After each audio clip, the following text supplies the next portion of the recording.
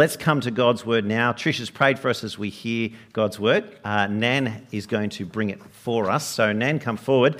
And if you'd like to open up your Bibles, we are in Ephesians chapter 4. Ephesians chapter 4. Thanks, Nan. Thanks. We're going to be reading from verse 1 to verse 16. As a prisoner for the Lord, then, I urge you to live a life worthy of the calling you've received. Be completely humble and gentle. Be patient, bearing with one another in love. Make every effort to keep the unity of the Spirit through the bond of peace. There is one body and one Spirit, just as you were called to one hope when you were called. One Lord, one faith, one baptism, one God and Father of all, who is over all and through all and in all. But to each one of us grace has been given as Christ apportioned it. This is why it says, when he ascended on high, he took many captives and gave gifts to his people. What does he ascended mean except that he also descended to the lower earthly regions? He who descended is the very one who ascended higher than all the heavens in order to fill the whole universe. So Christ gave the apostles, the prophets, the evangelists, the pastors and teachers to equip his people for works of service, so that the body of Christ may be built up until we all reach unity in the faith and in the knowledge of the Son of God and become mature, attaining to the whole measure of the fullness of Christ. Then we will no longer be infants, tossed back and forth by the waves and blown here and there by every wind of teaching and by the cunning and craftiness of people in their deceitful scheming. Instead, speaking the truth in love, we will grow to become in every respect the mature body of him who is the head, that is, Christ.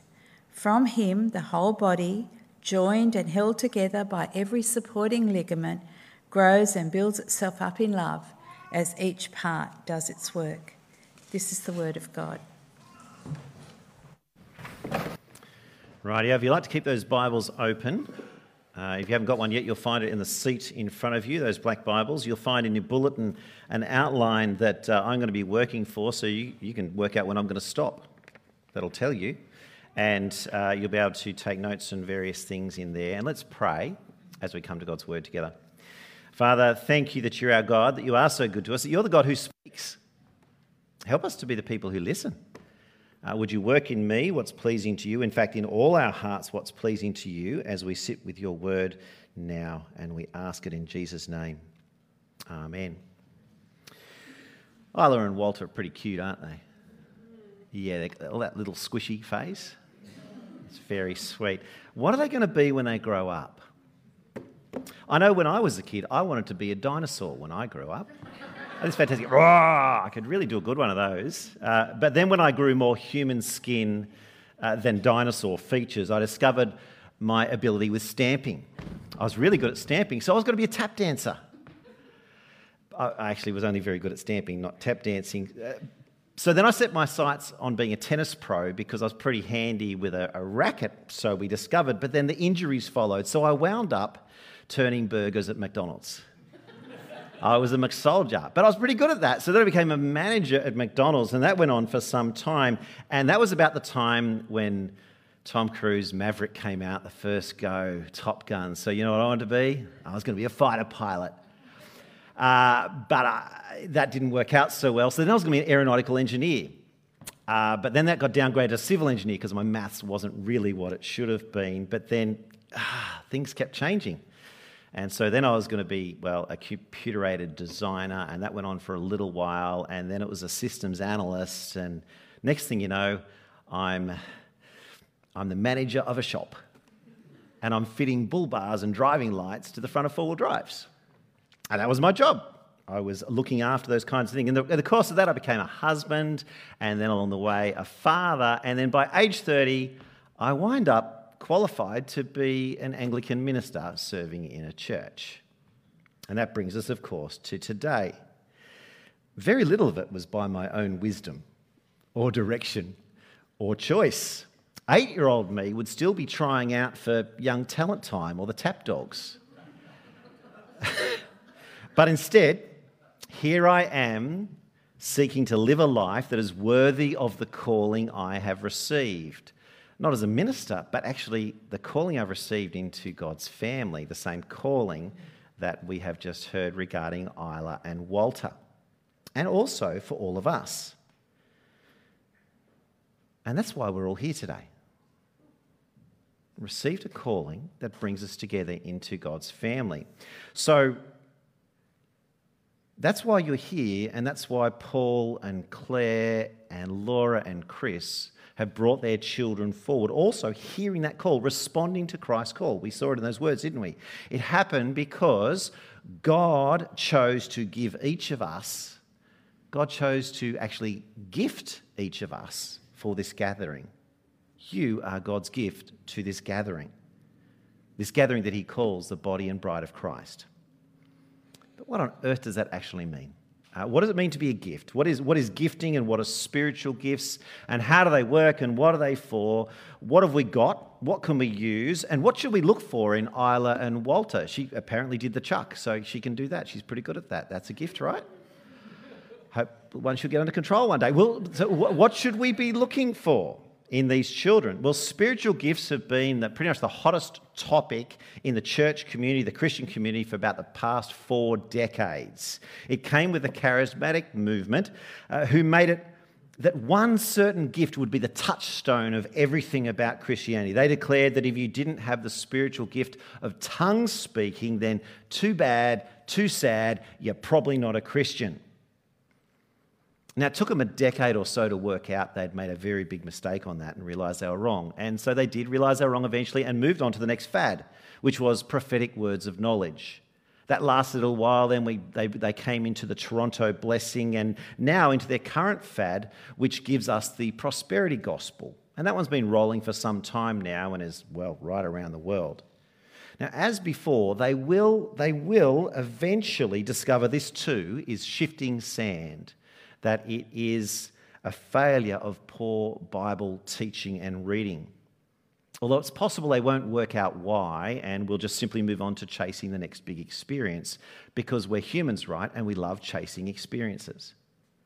In the meantime, you and I, if we are willing, with our Bibles open, we can actually understand spiritual gifts.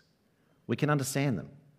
We can thank God in the meantime for charismatic Christians, and we should thank God for them. They are brothers and sisters, even if they're struggling with this issue, but they are brothers and sisters who have highlighted all kinds of amazing things in the Bible that we'd been overlooking.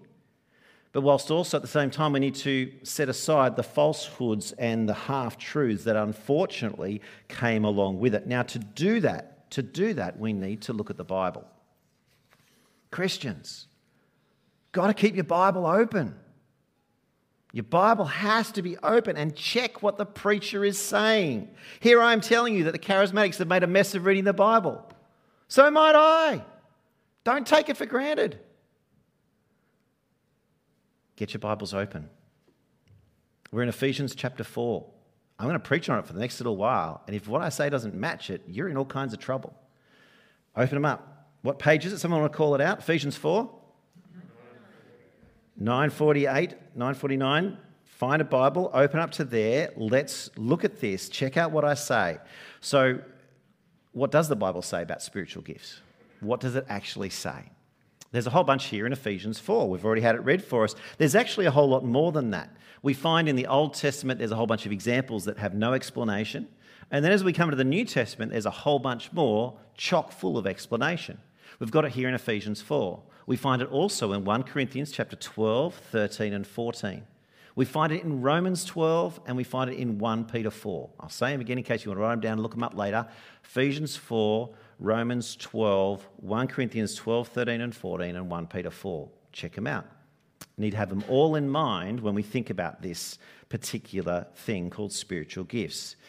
By all means, look at them. And if I go off track from Ephesians 4, start reading them instead of listening to me. Otherwise, we're going to dig in and camp here at Ephesians 4. So let's think about it. Spiritual gifts. First question, who does the giving? Who does the giving? Who are these gifts given by? Looking at our Bibles there, chapter 4, verses 7 and 8 tells us, "But to each one of us grace has been given as Christ apportioned it. This is why it says, when he ascended on high, he took many captives and gave gifts to his people." Well, clearly we're reading here that spiritual gifts are the ones given to us by Christ. They're his to give, and he gives them as part of his ascension to the right hand of the Father. Although if we do turn over to Romans 12, we'll see there that the subject of the text is now God the Father. Speaking specifically of him, it says the gifts we receive are from him. But if then we'll flick over into 1 Corinthians chapter 12, we're going to find there that the spiritual gifts will there come to us from the Holy Spirit. Father, Son, Spirit. Which is it? Any clues? Maybe it's all three. It's actually all three. One God, one Father, one Lord, one Spirit, one faith, one baptism. They're given to us by all three members of the Trinity working together. God the Father bestows them upon his Son at his ascension, who then distributes them to his people through the Holy Spirit who lives within us. It's the Trinity working together as one who does this.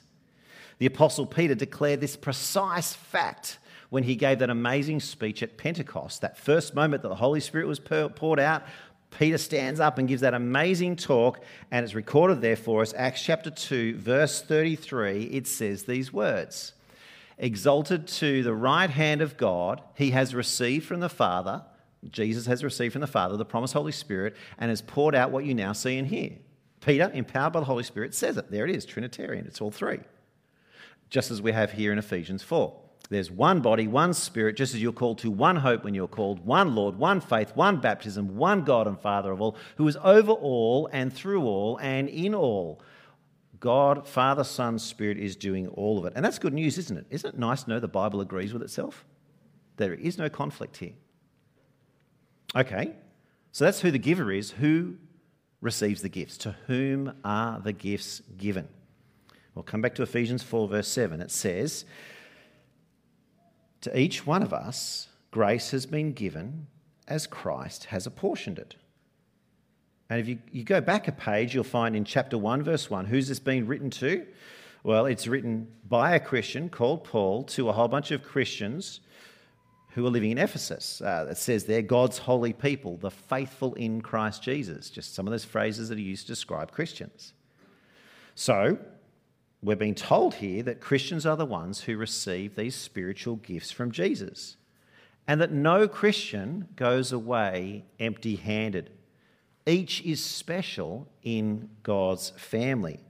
No matter what we think of ourselves, no matter what others might say about us, no matter how we feel or how hopeless or useless we're tempted to consider or think that we're inadequate or that we are a nobody, if you trust Jesus as your Lord and Saviour, then he has given you his Holy Spirit. You're one of God's special people for whom Christ died and to whom he has distributed this grace, these gifts, these spiritual gifts.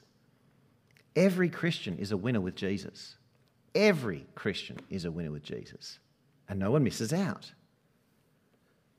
And yet while we all receive equally, we each receive differently. So Christ gives different gifts to each one of God's family as he decides. So it's just like you and I will give gifts to people we love at Christmas. I'm presuming you do, maybe you don't. Suggestion, if you love someone, give them a gift at Christmas. It's okay, give it a shot. But of course, of the people we choose to give Christmas gifts to, those we love, we don't give them all the same thing, do we? Because we know them and we love them and we care for them, and we'll actually give them the thing that's most useful or specific for them because we love them particularly and we know what their circumstances, life and so forth is. So don't give Isla or Walter a laptop computer at this point in time. That would be nice, but it could be a mistake, right? We know and we love, and so we give specifically. Well, likewise, it says there, verse 6, these gifts are apportioned to us as Christ himself decides. And that's good, isn't it? He's the one who does the deciding. So what are these gifts then? What are these gifts he gives? Flowers, chocolates, promises we don't intend to keep. They're the kind of things we might give to each other, right? So the list of gifts we find in the New Testament is there, but it's not actually a menu for us to choose from. It's not like going to McDonald's and I'm going to have some nuggets and I'm going to have a bit of this, so I might choose that. It's not like that at all. The New Testament doesn't work like that, nor does our relationship with God work like that. And in actual fact, we have no reason to think that the list of gifts in the New Testament is exhaustive. There's definitely more than are listed because they're listed as examples, not as an exhaustive list. And in fact, the key concern of God in the New Testament is about what we do with them. It's about godly usage of these gifts, what they're for rather than what they are. What they're for, not what they are. So no matter what Christ has given you as a Christian, the key point is what are we doing with it? What are we doing with these things, not what it is? But actually, we're getting ahead of ourselves. Come back with me to verse 11. Get your eyes back on verse 11 for a moment, because there's something really important we learn here about these gifts. Verse 11. So Christ himself gave the apostles, the prophets, the evangelists, the pastors, and teachers. Notice how it's written. Christ didn't give the gift of apostleship, he gave the church apostles. He didn't give the gift of prophecy, he gave the church prophets. Spiritual gifts are not some random infusion or injection of an ability waiting to be applied. No, they're people chosen and equipped by God for a particular purpose, which is fascinating and wonderful. It means that the gift to the church is the person, not the ability. The gift to the church is the person, not the ability. And so it is that the testimony of the apostles is what Christ built the Christian church upon, them being there, doing, speaking, living what he called them to do. The apostles were those specific men in that specific time. The gift to the church, of course, also was them. And likewise, the prophets who came before them. Those human messengers of God that we find mostly in the Old Testament. We don't find random prophecies floating around in the Old Testament. We find people like Moses and Elijah and others, embodied people, God given a message to speak. And in the same way that we each benefit from God's gift of Moses and Isaiah as prophets and Paul and Peter as apostles, we also benefit now from Christ's gift to his church of evangelists, pastors and teachers, each who speak into our lives today. All of those people are Christ's gift as the person to the church, which is wonderful. Now, present in our church, those evangelists, pastors and teachers gifted by Christ to Bulli Anglican Church. Yes, there's a couple of us who are paid staff, but there's a whole heap of volunteer teachers, pastors, evangelists. Some of them are doing their work outside this building right now in our other buildings. In our kids' ministry, rock up here on Friday night and see them in our youth ministry in action. Go to our growth groups during the week and see those people serving in those particular ways as they lead different groups. Various part-time preachers we have here as well. Bruce spoke here last week and more. The gifts of Christ, there's a multitude of them in action here that God has gifted to this church at this time in the form of people who are capable of doing those things. They're always resident in a person. And that's why it's the person who's responsible for how they use this gift that God has given them. It's the person who's the gift, and it's the person who's responsible for how they use that gift. So what standards is he going to hold us to? What's the purpose? What purpose does Christ gift each person? Well, there it is in the Bible. Verses 12 through 16. It says, he gave those people to, verse 12, to equip his people for works of service so that the body of Christ may be built up until we all reach unity in the faith and in the knowledge of the Son of God and become mature, attaining to the whole measure of the fullness of Christ. Then we'll no longer be infants, tossed back and forth by the waves and blown here and there by every wind of teaching and by the cunning and craftiness of people and deceitful scheming. Instead, speaking the truth in love, we will grow to become in every respect the mature body of him who is the head, that is Christ. From him the whole body, joined and held together by every supporting ligament, grows and builds itself up in love as each part does its work. It's just like a body, isn't it? Just like a human body. And do you hear what all those bits are for? It's for the common good of the whole. We're supplied by Christ for the common good of his church, the whole body, the whole church. Each of us is supplied by Christ as a gift for the building up and growth in maturity, in health, in strength, and in size of the church to the glory of Christ. It's especially true of those with those teaching gifts, but not just them. It's true of all the gifts that are listed in these various passages. Some people are gifted with this incredible ability to serve, some with generosity, others with encouragement, some with mercy, others with incredible healing gifts and faith and music and tongues and hospitality and prayer and leadership and administration and a whole bunch more. All of them are placed in spiritually awakened people whom God then uses to convey and carry that gift into his church, even with our weaknesses and our faulty bodies and everything that's going along with it. But as you've probably noticed, there's a special focus here in Ephesians 4 and in 1 Corinthians 12 on the teaching gifts. There's a special focus in really explaining a lot about those in the Bible. Why is that? It's because the pastors, evangelists, pastors and teachers, they're needed first. Evangelists, pastors and teachers are needed first. They're not just needed first, they're needed always until Jesus returns. These are the particular gifts that establish a church and bring a church together and hold a church together and keep the church functioning. And we're told that in the passage, verse 12. Specifically, we're told there those particular gifts are given, verse 12, to equip his people, all his people, for works of service so that the whole body may be built up.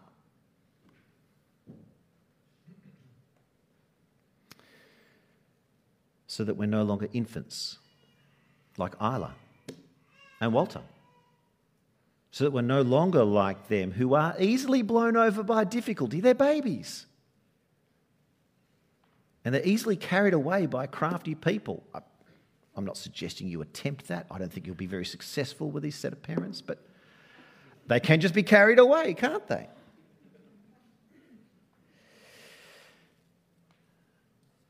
Easily led astray because they're young and is yet not discerning.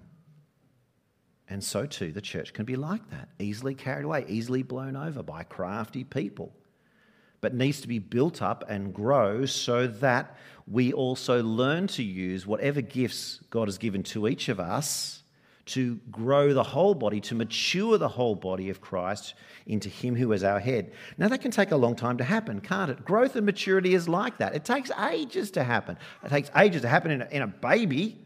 It takes ages to happen in a baby Christian too, as we grow and mature. And we need help with it. And that's where the evangelists, pastors and teachers come in, making particular use of information and knowledge and meeting together and sharing and teaching so that that's possible. And that's why we do what we do as a church. 168 hours in a week. We come here for an hour and a half specifically to do exactly the same thing every single week, to get the Bible open and to be taught by someone who's prepared to help us all grow in the knowledge and love of God. Because we need it constantly. None of us know it all yet. None of us are capable of doing it all. And we can't be too intelligent for God. And we can't be too obedient to his word. And until Christ's return, we're always going to need evangelists, pastors and teachers to help all of us prepare for works of service. That's a lot of information, isn't it? That's an information task. And it kind of feels a little bit inauthentic, doesn't it? What about our emotions? What about our emotions? Where do they fit? Our feelings and our experiences, where do they fit in all this? Well, they count for something. Indeed, they do. Emotions are the key markers in our identity. They're those key markers in our identity. You and I are just coursing through with them, and they do all kinds of things in us. And they're constantly there. However, nowhere in the entire Bible do we find anything that tells us to be built up in our emotions, that we need to grow in knowledge and love of our emotions, or that we need to grow and keep adding feelings and experiences and collecting more of these things. Nowhere does God say that we need to be more authentic to the ways that we feel. He doesn't need to tell us that because we're already good at doing it. We're constantly good at doing it. That's how we rule and run ourselves constantly every single day. We've got that bit of self-autonomy perfectly worked out, and we're very good at encouraging one another to just pursue how we feel, flat out, non-stop. But we don't find that in the Bible. In fact, what we find is instruction not to suppress emotion, but to understand where it fits in the whole. And so too, as we prayed, we asked parents to raise their children rejecting the false values of our fallen world, rejecting the false emotions of the flesh, rejecting the devil and all his ways, like actually choosing to work out how to reject stuff. That's what Isla and Walter need to learn to do. And so we read in the Bible things like Romans chapter 12, be transformed by the renewing of our minds. Be transformed by the renewing of our minds. Know the truth. That will set us free. To live a life worthy of the calling we've received, to bear with one another in love is what it says here in chapter 4, to bear with one another in love. Well, that's hard because it hurts to bear with tricky, difficult people, and make every effort to keep the unity of the Spirit regardless of how we're feeling. See, God calls us to grow into mature Christians, to grow more and more in maturity, not to remain as children who chase the emotional high, who chase this experience here and that experience there, that fat over here. Children do that and we go, that's fine, they're just working it all out. But for us as Christians, as we grow and build, well, we need to set childish ways behind and build and grow one another up. And we actually do it for each other. As you can see there, each part does its work because each part is necessary. It's just like the human body. Every part of a human body is doing what it's doing to keep you awake right now and functional in this moment. Likewise, it is for me. So as I've been standing here, my brain's been doing all kinds of things, been telling my hands to flap around and mouth to keep on working, and feet balancing with my toes, telling me to stand more on this foot rather than that foot because this one's hurting right now, so that's okay, radio. Lots is going on. Let's not even get started on my digestive and renal systems. Let's just leave them right out of the picture, shall we? Sure, my kidneys are doing something and it means I'm still standing here. That's good. That's good. We'll keep going. And my skin has been very busy holding me together, stopping me being a pile of mush on the floor that you will go, ooh. Everything's working together. The body only achieves what it does when each part within it does its work. So too in the church. So too in the church. I cannot do what you can do. And without you, I'm in all kinds of difficulty. And vice versa. You cannot do what I can do. Without me, you're in all kinds of difficulty. That's the way Christ gifts his people to the church for one another. And as we use our gifts, we can be joined together by every supporting ligament. And as those supporting ligaments, like in our bodies, as we work together in the church, we grow and build one another up in love as each part does its work. And we stop growing when one part stops doing its work. Or we go a bit tilted. God's gift of Isla and Walter to the church. God's gifted them to this church. What's their gift? Yes, they're cute. And they're nice to shop because at least they're going to smile at you, right? Isn't that nice? But he's actually given them to the church because little children are how God displays what faith is to the church. You and I think we know what faith is. We've got no idea. Look at a baby, then you know. Jesus says, unless you have faith like a little child, you're not entering the kingdom of heaven. You want to know what faith looks like? Hang around a baby, because that's all they've got. They can't even articulate it. They're just doing it. God's gift in them is that specifically. Well, that's them right now. What's your part in the church right now? What's yours? How has God gifted you by his Spirit to serve in this church? How has God gifted you by his Spirit to serve in this particular body? What have you already got? And what don't you have? Because we can't all do everything. And what's developing and growing in you that may need some assistance, some training, some support, but also maybe what's fading away in you as you get a little bit older, or as things don't work like they did, or your circumstances have changed. I know it's certainly happening for me. I'm just really glad this is a church where we don't stack up these chairs every week. My last church was like that, and I'm no good at lifting chairs anymore. They backpacked it in about, 5 years ago. But there's some strong-backed people here. That's good. We're changing, constantly changing under God's good hand, and it might take conversation with other Christians in the body to work out where you best fit now in this season of life for you and for the church. Indeed, it may take time with one of our evangelists, pastors or teachers in this church to have that conversation, to think this through, to help each other work this out. And that's the kind of conversation we love to have, because that's the ligaments, the parts of the body building one another up and growing. And you don't need a pastor, evangelist or teacher necessarily to tell you that, because it's actually quite easy to work this out for one another. Spend a few minutes with any one of each of us, and we already know what each one has. Beck's story about she thinking other people could do this job, and everyone, maybe it's you. It needed other people to point out to her she's actually gifted for that particular task. Sometimes we just don't realise what God has given us. And we can encourage each other in this, and we know what resources he's given us to draw on. There are some who are still developing, who are very young amongst us, and they need all kinds of care, and our seasons of life will change. Yes, they will, but the skills and things we use as adults are the same skills and things God has gifted us to use in service of his church. So, how has God made you?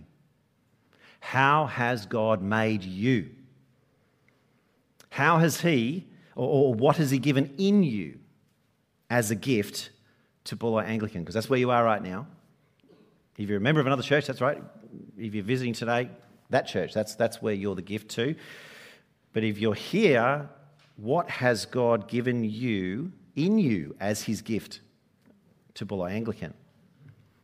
How do you play your part in building up this body of Christ in this season? Are there old things that should stop because they're just not right anymore? Are there new things that could start? Are you living a life worthy of your calling that you've received in this body of Christ? What parts could you contribute to? Remember that illustration of the lifeboat we've been talking about for the last 10 weeks? Church is a lifeboat. And everyone is necessary in the functioning of a lifeboat. Everyone's needed, from the crew at the back to the people at the front to everything about it, even maintaining the boat. Everyone's necessary, and God has placed all of us here together in this lifeboat at this time to do mission together, to preach that gospel so others will hear, and to encourage and build up one another. So what's your spot? Well, in a moment, I'm going to give you a precise minute, 60 seconds on the clock to think about it, before the band comes forward to use their gifts to encourage us to sing. We'll see a little example of some people doing precisely this. I'd love you to pull out that piece of paper, or this piece of paper, I don't care, whatever piece of paper you want to. Take a moment and write. Pray, ask God to help you, and write. Maybe the thing you need to do is to tick that box there that says, I would like to request a pastoral meeting. Put your name on there and tell us what the pastoral meeting is. I want to think through this whole gift thing. Love to have that conversation with you. There's a box up the back, you can put them in there. How are we going to serve in this lifeboat? How are we going to raise up little ones within this lifeboat? What part are we each going to play? You've got a minute on the clock to think it through. Time starts now.